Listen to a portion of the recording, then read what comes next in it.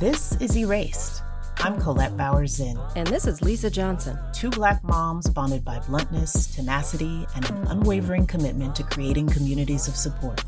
Every Thursday, we're exploring where the intersections of education, race, and culture collide, dissecting interracial issues to help you navigate and thrive, despite being marginalized. Welcome to another episode of Erased. I'm your co-host, Lisa Johnson. And I'm Colette Bowers-Zinn. We're so grateful you're here with us again for another episode.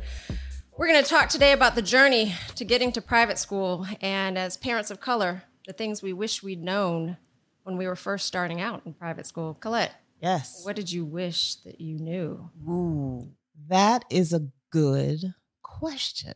I asked the best. I had been working in private schools for a year when I had my first child, almost 2 years when I had my first child.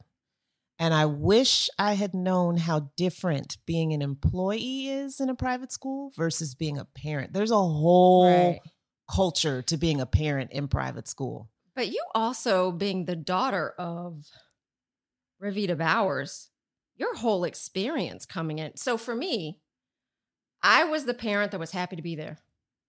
I was the parent that came in thinking, this is the end all be all. They know what's best, soup to nuts, A to Z. I don't question anything. I do what I'm told. I'm happy to have a slot.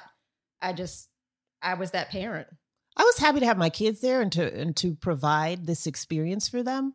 I was not happy at all with being Revita's daughter again and being treated accordingly and assumptions being made and silly things being said to me, you know, like, isn't it great that you're here for free? Oh, I'm paying the same dollars you're paying. Yes, those assumptions. You know, grandma being head of school does not mean that tuition does not need to be paid. Right. But so I wish I had known really in a nutshell how unique navigating the parental social dynamic was. Yeah.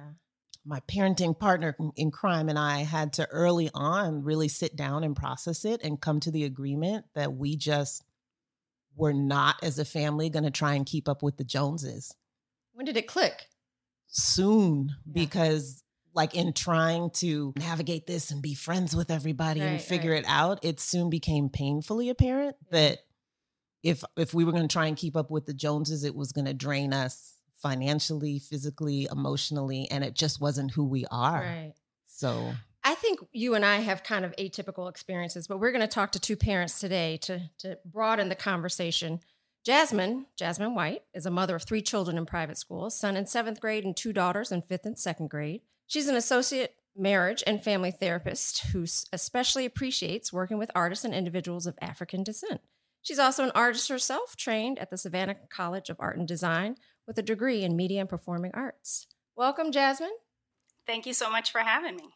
And I should mention that, Jasmine, your children are at Westridge School for Girls currently, right?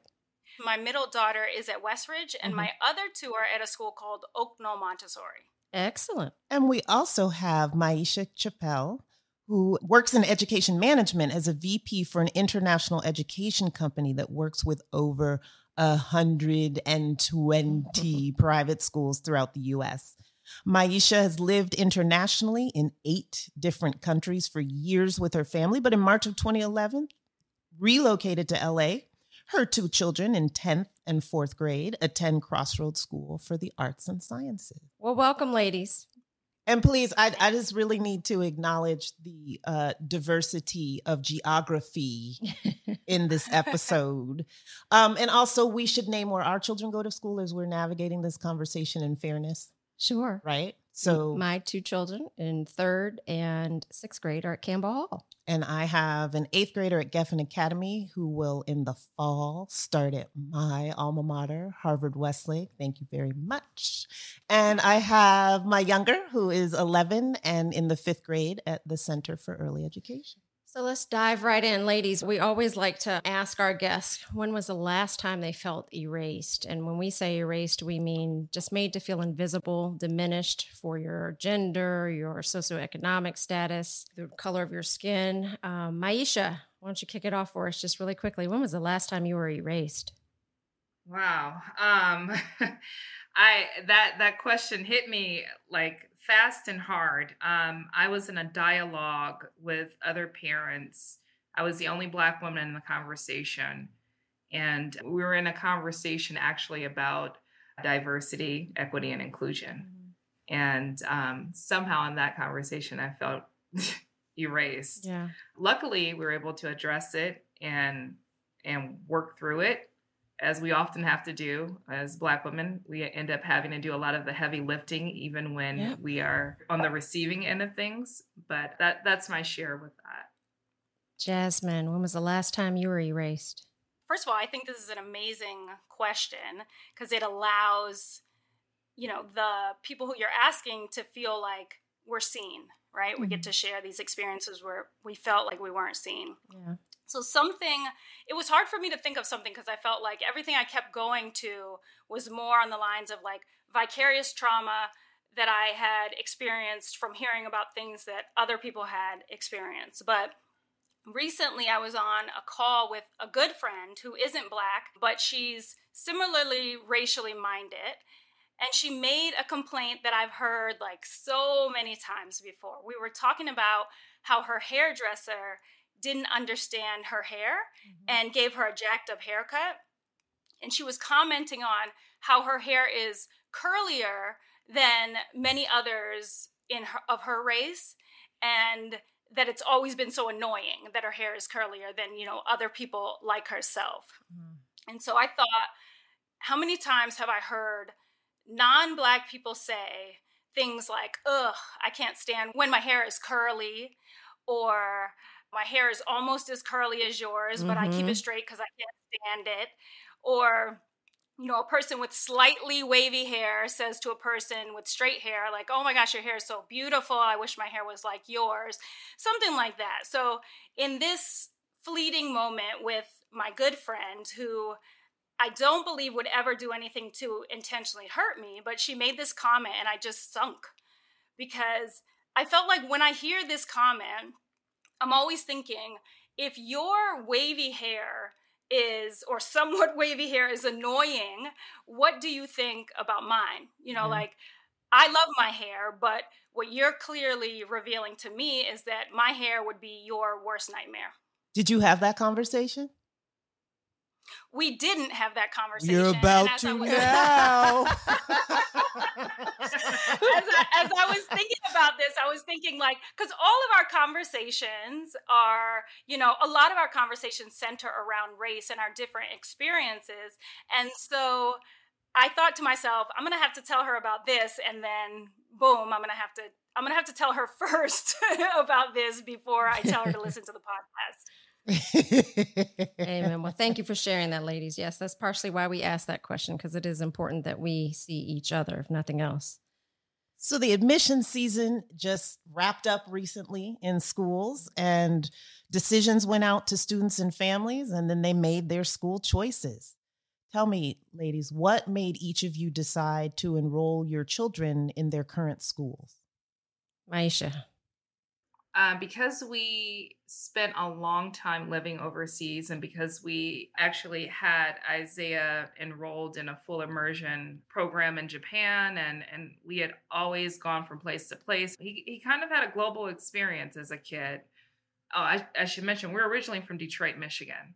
So I didn't know anything really about the private schools here in LA at the time. So as we navigated our process, and we applied to a lot of different schools, the thing that my husband was very focused on was how he interacted with the other parents and whether or not he could see himself being a part of the parent community for 13 plus years. For me, initially, I was very focused on the academic side of things. Because my background is in education, I wanted to understand what some of that looked like at the different schools. But our final decision ended up being very tied to how Isaiah felt in the process. Mm-hmm. He went to his school visits and to the interviews. And I think at the time we had 21 combined interviews between our parent interviews, Yamaya's kindergarten interviews, and Isaiah's 6th grade interviews at the time. Good God. He went, yes. It felt traumatic, actually. What We not told them to do. we were Right. Can I just ask, roughly how many schools was that? Over how many schools? 7 schools. 7. Okay. 7 schools. It was a lot of scheduling. So you're saying these institutions had 3 separate interviews for you? Most of them. School had feedback. 3. One and done, schools. Listen up. One and done. If you have a family, So get them for- in on one visit. That's crazy. It's hard to schedule because we're both we work full time, Right. and Yeah, you're proving a we were point. doing a lot of shuffling, and we had to actually pull in my sister friends to kind of help us Of out course. for a couple of things, because again, we're not from here, so we don't have Yep. family Yep. around. But the final decision for us really was how Isaiah connected at Crossroads. He went there. He had a group interview. He walked out. He walked up to the admissions director, Eric Barber, shook his hand, looked him in his eye, and was like, "This is my first choice. This is where I want to be." Oh. And he was speaking his truth. My son really felt I love it. and he felt like that's where he wanted to be. And so that really resonated with me and how I was looking at things. Yeah. Because he was going into 6th grade, and I really wanted him to be at a place where he would thrive and be happy to go there. I will say that's So- the dope trifecta, though. Looking at the academics, which was important to you, looking at the community, which was important to your hubby, because guess what? Apple and Absolutely. tree, folks, apple and tree. So if you're not feeling the Right. adults, then the kids probably aren't what you want them to be either. And then most important, I agree with you, if the child is old enough, where do they feel as though they belong? Jasmine, what went into your decision? Yeah. So similarly, I'm not from this area. We're kind of new to California in general. And so I didn't know the whole landscape of schools here. So I initially chose the Montessori school because we had tripped into Montessori when we were first pregnant with our first child and in a small town in South Carolina. And at that time, it was like, what's the best school here? Like, our best option is this Montessori school, so we'll go there. And then one move after the next, we kind of continued to end up in Montessori schools. And so when we moved out here, we ended up at Oak Knoll. But my middle daughter eventually said, you know what, I love this school, but I want more. And then when we asked her what she meant by more, she essentially described a more traditional education. Mm-hmm. And so we live in Pasadena. So she had seen Westridge just by driving around. Mm-hmm. And she was like, that one looks good. So it was really her. Like, she read through the whole website, and at the time we were feeling like, no, don't you want to stay at Montessori? It's so easy going. And, in retrospect, I think I would have considered more than I considered at the time. So at the time, I'm just like looking around, okay, how many Black people are here? How many Latinos are here? Like, what does it look like here?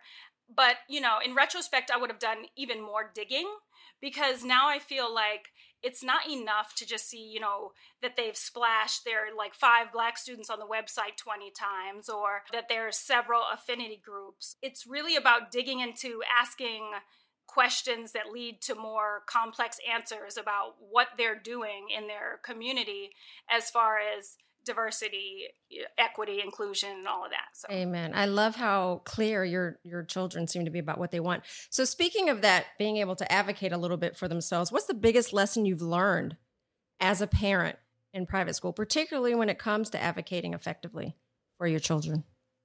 One of the biggest lessons that I've learned has been about just being extremely present and a participant in the community, to make sure that the school sees me and that the kids see my presence, and that they feel empowered, and they should have the confidence of advocating for themselves without fearing the consequences of doing it. Amen. Meaning that initial feeling that we tend to have of, I'm just, at least as you said, I'm happy to be here. Yeah. Exactly. I was just about to say, It's I'm so lucky easy to to be fall here. into that. It is so easy to fall into it. And our kids can pick up on it, and they can start to feel that as well. And we don't even recognize it. Yep.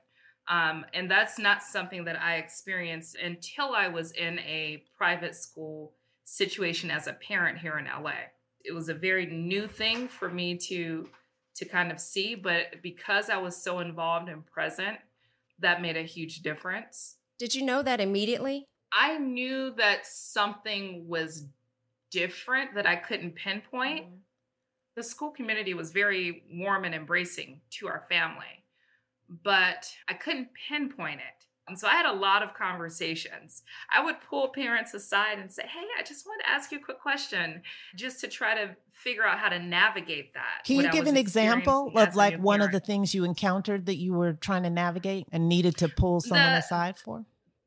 The lack of affinity groups. One of the things that drew us to Crossroads is we saw a lot of Black families in the interview process. But then when we arrived, my husband and I looked around at the first new parent gathering and we were like, where did all the Black people go? Yeah.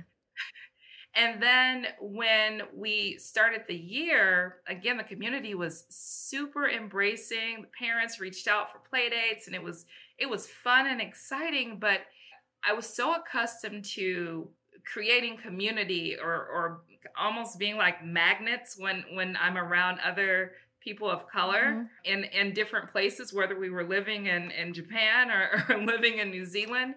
It always happened where we'd see someone, you do the nod, the wave, and then you connect. So I thought that automatically things would be set up for us to just, I thought it would be turnkey. Yeah. And it wasn't. It was a lot of work that still needed to be done in order to get to that point. Jasmine, will you share with us what the biggest lesson is that you've learned? I'd say two things. The first is kind of general, and that's if something my child has reported to me, I trust that. I trust their experience. I don't try to sweep it under I don't want to rock the boat rug. I address it with whoever needs to be brought into that conversation. That's one way that I not only model that for them, but then also, advocate for them. And the other thing, which I think is equally as important, is that when I bring a systemic or a curriculum-related issue or whatever else it might be to the school, I'm relentless in holding the school accountable. Because I feel like they'll often, fill the air with warm compassion and flowery promises, but I've learned to wait and see because I feel like good intentions are not enough and recognition of the problem is not enough. I want to know that there are going to be actionable steps. I'm looking for that follow through. But similarly, did you know that immediately? Or did it take you a second to realize it? And I guess I'm asking you both that question because I'm wondering, how do we help other parents who are just coming in? How do we help them get there faster? Yeah, I was raised up with my kids in a sense, right? So I didn't realize that I would have to do so much of that until I had my first child. And then, so it's grown over time. Mm-hmm. So when I first enter a community, now I'm sort of on the lookout for it, and I'll bring up something within the first week of being in that community or before.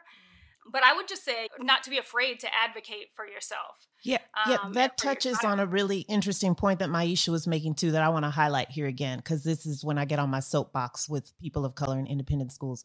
We talked about the history of independent schools and how they were the boom was coming out of white flight. So these institutions literally were built, a lot of them, to keep us out.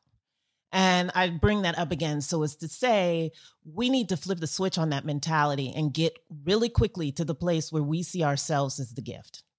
We are the gift, and we cannot say that enough to people of color in independent schools. The flip side of that is, as a lot of our mamas said, including mine, a closed mouth does not get fed. You best believe that other tuition paying folks, just as we are asking for their every need to be fulfilled. If you're in a restaurant and it's not going according to plan, you say something and you figure out how to make it right. It's the same thing in a school.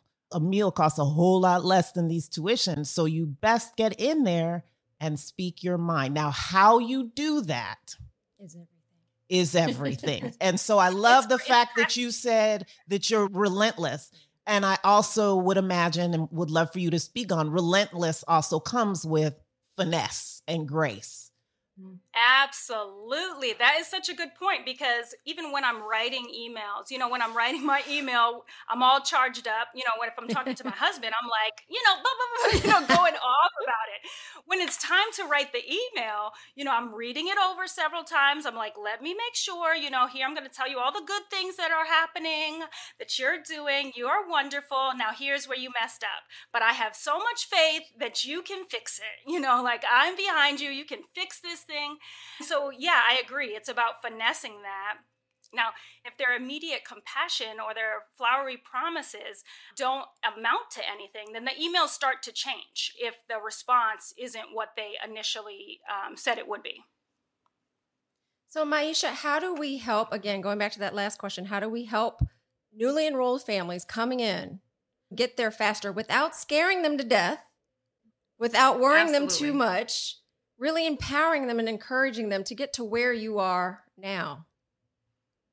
So because there is so much suffering and silence that we do in private school communities and in predominantly white institutions, one of the greatest resources that new families can have is being able to connect to those affinity spaces where there are people who are not afraid to share and empower them in that way, so that they have the confidence and the security in being able to be the person in the family that they were when the school said they wanted them there so badly. And we've all seen this, where it's a big deal to pull in amazing families, amazing Black families into the school. And they get there, they don't really know what to do with them. Yep. We come with a lot of baggage that we don't deserve, of being to this or to that, trying to combat a bunch of stereotypes that we have to navigate through in the process of being in these private school environments. But it doesn't really allow families, parents, and even students to really be their authentic selves. And I'm not saying that that happens all the time, but it happens a lot. Loved about this year, it happens a lot. It happens a lot. Right. It happens too much, and we end up crushing and diminishing a lot of the light that is within our kids in the process without realizing it. Even as parents, we can sometimes fall back and try to just play nice and keep our head down. We can also feed into that, right? But what I've loved about this year is the connections that we were able to make with our new incoming families. Because we have our Black Family Alliance at the school, we're able to kind of pull them in earlier, make personal connections with families so that they know that they can have someone to come to ask questions. They don't have to go through that same struggle if they have people who are there. And it's really important to note that some of the responsibility of it also falls on the school, a big chunk of it in supporting those affinity groups and making sure that we have the resources so that we're not doing all the lifting in order to make sure the families have what they need. So are there any insights that you have for successful interactions with school regarding, we're going to go through academics, then school culture, and then financials. But let's start with academics. Any particular insight for successful interactions? The first thing that I can think of goes back to advocating for your child. So academically, we want to, look at what they're reading. So let's just take language arts and checking out the reading list and seeing what's on the docket for reading this year for your child in their grade level. And what I do when I do that is, instead of just jumping to conclusions when I look at the books, I make sure that I research each of the books yet if I don't know about them. And then so that I can speak from an informed perspective. I don't want to assume there's no Black people in the book, but that's usually what's true. So then when I find that out for sure, then I'm able to go to the teachers and say, hey, I want my daughter or my son to feel like, they're reflected in the stories that they read. If they don't feel valued in what they read, then how will their classmates value them? What message are you trying to send? And I found that to be pretty effective in getting the schools that my kids are at to change their reading lists. I want to add to that. The other piece extending upon that is that it is 2020 one. And we no longer need to have what you're saying specifically about representation in literature, that people of color be represented through oppression. There's plenty of amazing literature that have uplifting stories, because what you're saying is true. The other kids in the classroom are learning lessons, both consciously and subconsciously, about a people and a culture and their peers through what they are learning and reading. And so we need to shift to some uplifting, non-inward using literature pieces as we are continuing to teach our kids in this multicultural world. Exactly. You can't stick the one kid in the classroom where the N word is being repeated in a book where the other, the female protagonist is a slave or just newly freed or something like that, and then expect them to be able to hold that alone with a white teacher, probably. I love that. I hope that sends the message to that teacher that, moving forward, they should maybe give that a little bit more consideration for that next school year. Maisha. Yes, I've had to try to become more and more comfortable in having uncomfortable, or what may be perceived as uncomfortable, conversations with other people, including teachers. And I don't mean in a confrontational type of way. Kind of touching on what you said, Jasmine, I noticed that my daughter was her class was reading a book where there were characters who had been enslaved in the novel. And I didn't have a heads up about what they were covering in class with this particular novel. And so reached out to her teachers. We had a wonderful conversation. And I could ask her, like, hey, I just need to understand, when you talk about this character as a class, are you referring to the character as being a slave, or are you referring to them as being enslaved? Because this is very important to me as a parent, and I really want to understand this as I'm having conversations with my child. We end up having to do a lot of double work in order to balance out what our kids either aren't getting or what they're experiencing at school. And you all asked the question, what did you wish you knew? I wish I really understood the amount of curriculum development I would need to do as a parent beyond 3:00 p.m. And I love pouring into my kids, but it's a lot. And it's a lot when you're paying tuition at a private school, because you expect it sometimes with public schools. You expect that you might have to supplement work and supplement activities and even supplement cultural exposure to things. And I think that I was a little naive in not knowing that I would have to do so much of it on an even grander scale in order to balance out what was happening. And I also just wanted to say that on the academic side of things, and this is especially when I think about Isaiah, who's in high school now, I do expect him to have an equitable experience. I don't think a teacher can treat every child the same way. So I need, in protection of my Black son and in support of him during his education process, I need to know that the teachers understand that and they've been trained in that way, or they are on board in terms of having conversations in terms of like what that might mean. Because it might look different for my kid. And my child also has a greater fall when he fails or if something happens at school.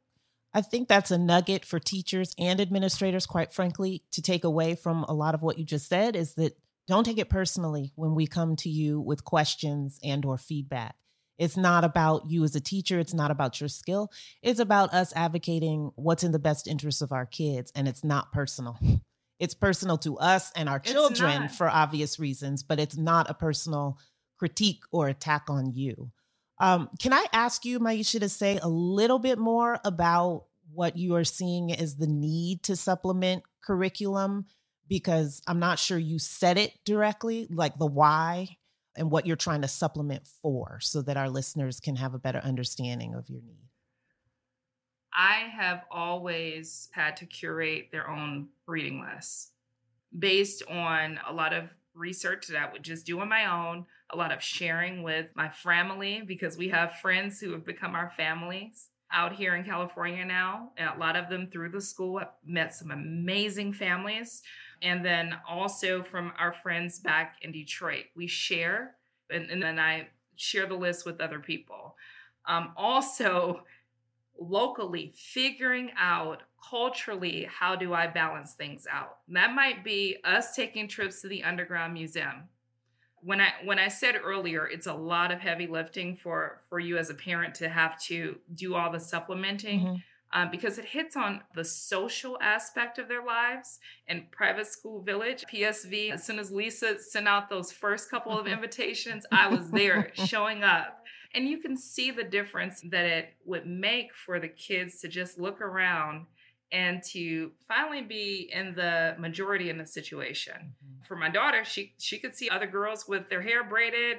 Like it was the norm. And so you have to try to figure out these pockets within your community. And I love our school. If we didn't love our school so much, we probably wouldn't still be in LA. But we love our school community.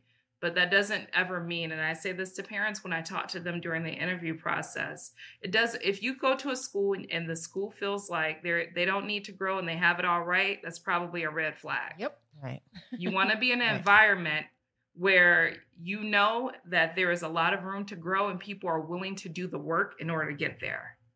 We love our schools too, and that doesn't mean that we aren't, looking at reading lists and anything that crosses over into our culture. My partner in parenting and I are reading those books on the side and then talking our kids through our cultural history and perspective as they are navigating that curriculum. Not because we don't love our schools, but because we feel a particular responsibility to help them understand that there is power in our stories and in our history, that they might not receive that same message as we would like them to receive it in their institutions as well.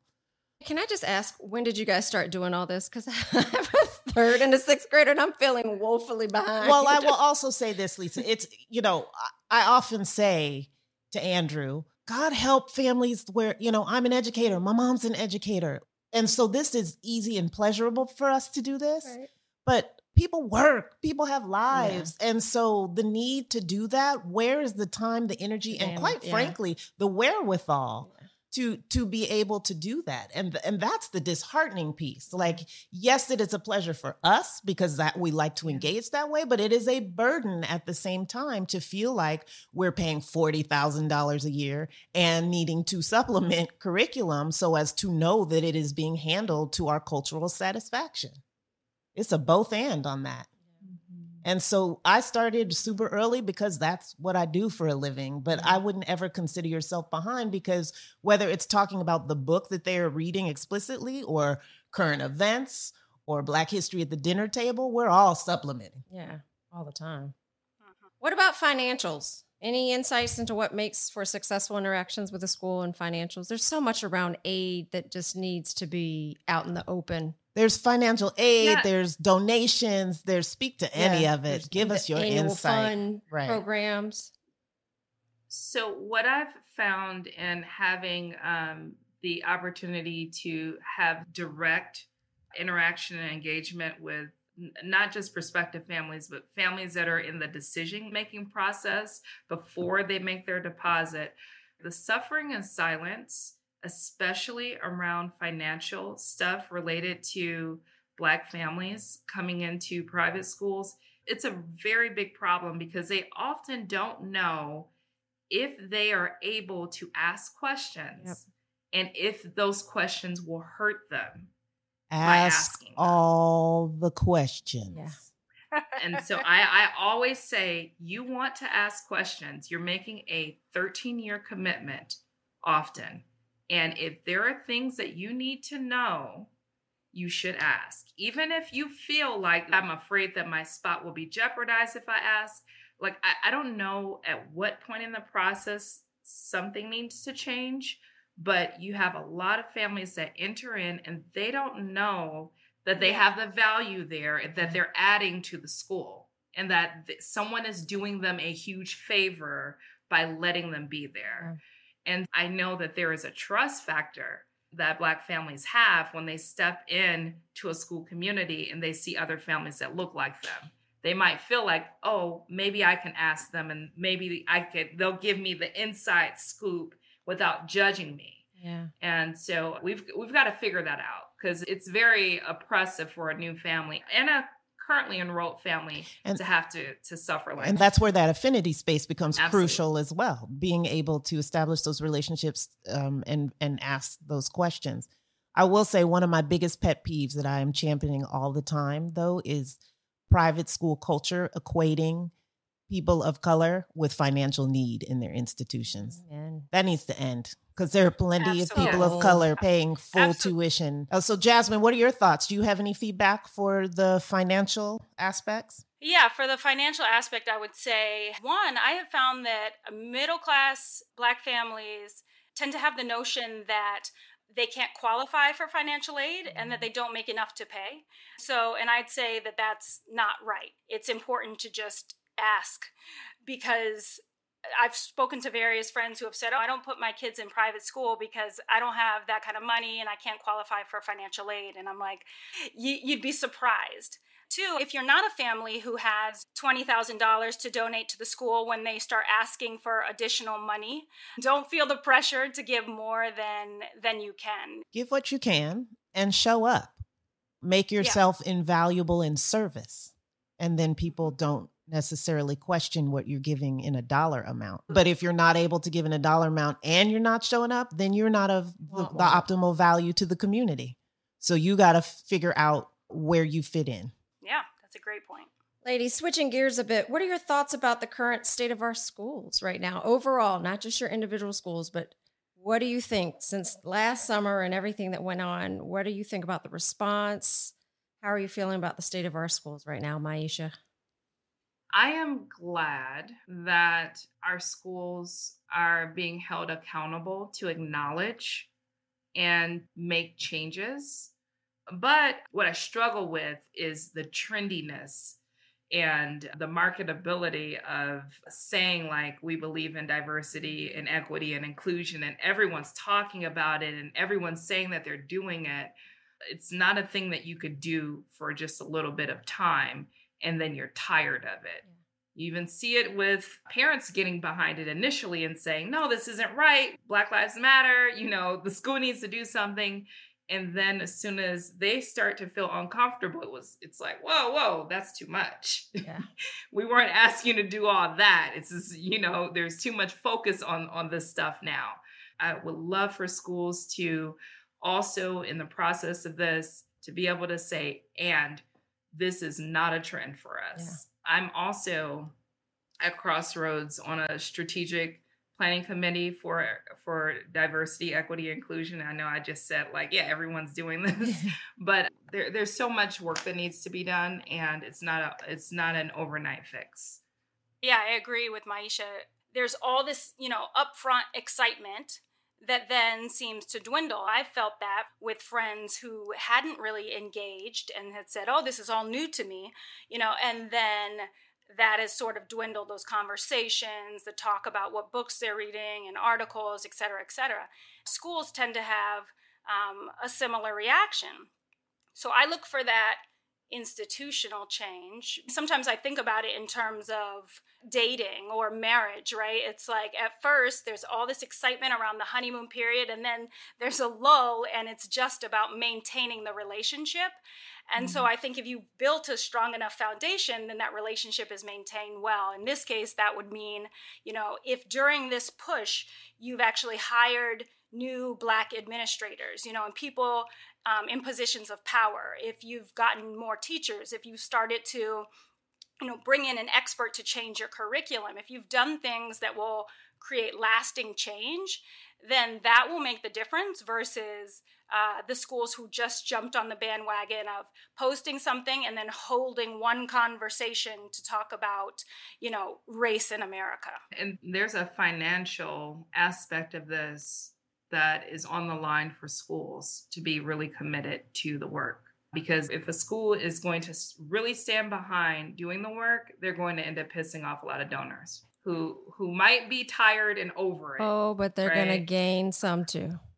But they will gain so many more. And they will gain so much beyond that, even as a community, for making that commitment. And the community will show up in ways that it hasn't before financially to say thank you and we support this work.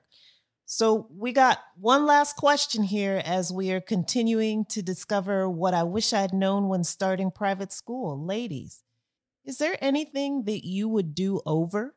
Let's start with you, Jasmine. I think do over.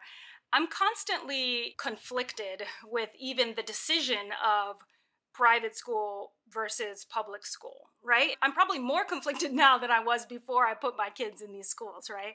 And I feel like with Black parents, it's a like you're damned if you do, you're damned if you don't dilemma, whereas a lot of other parents don't have to think about it that way. Yep.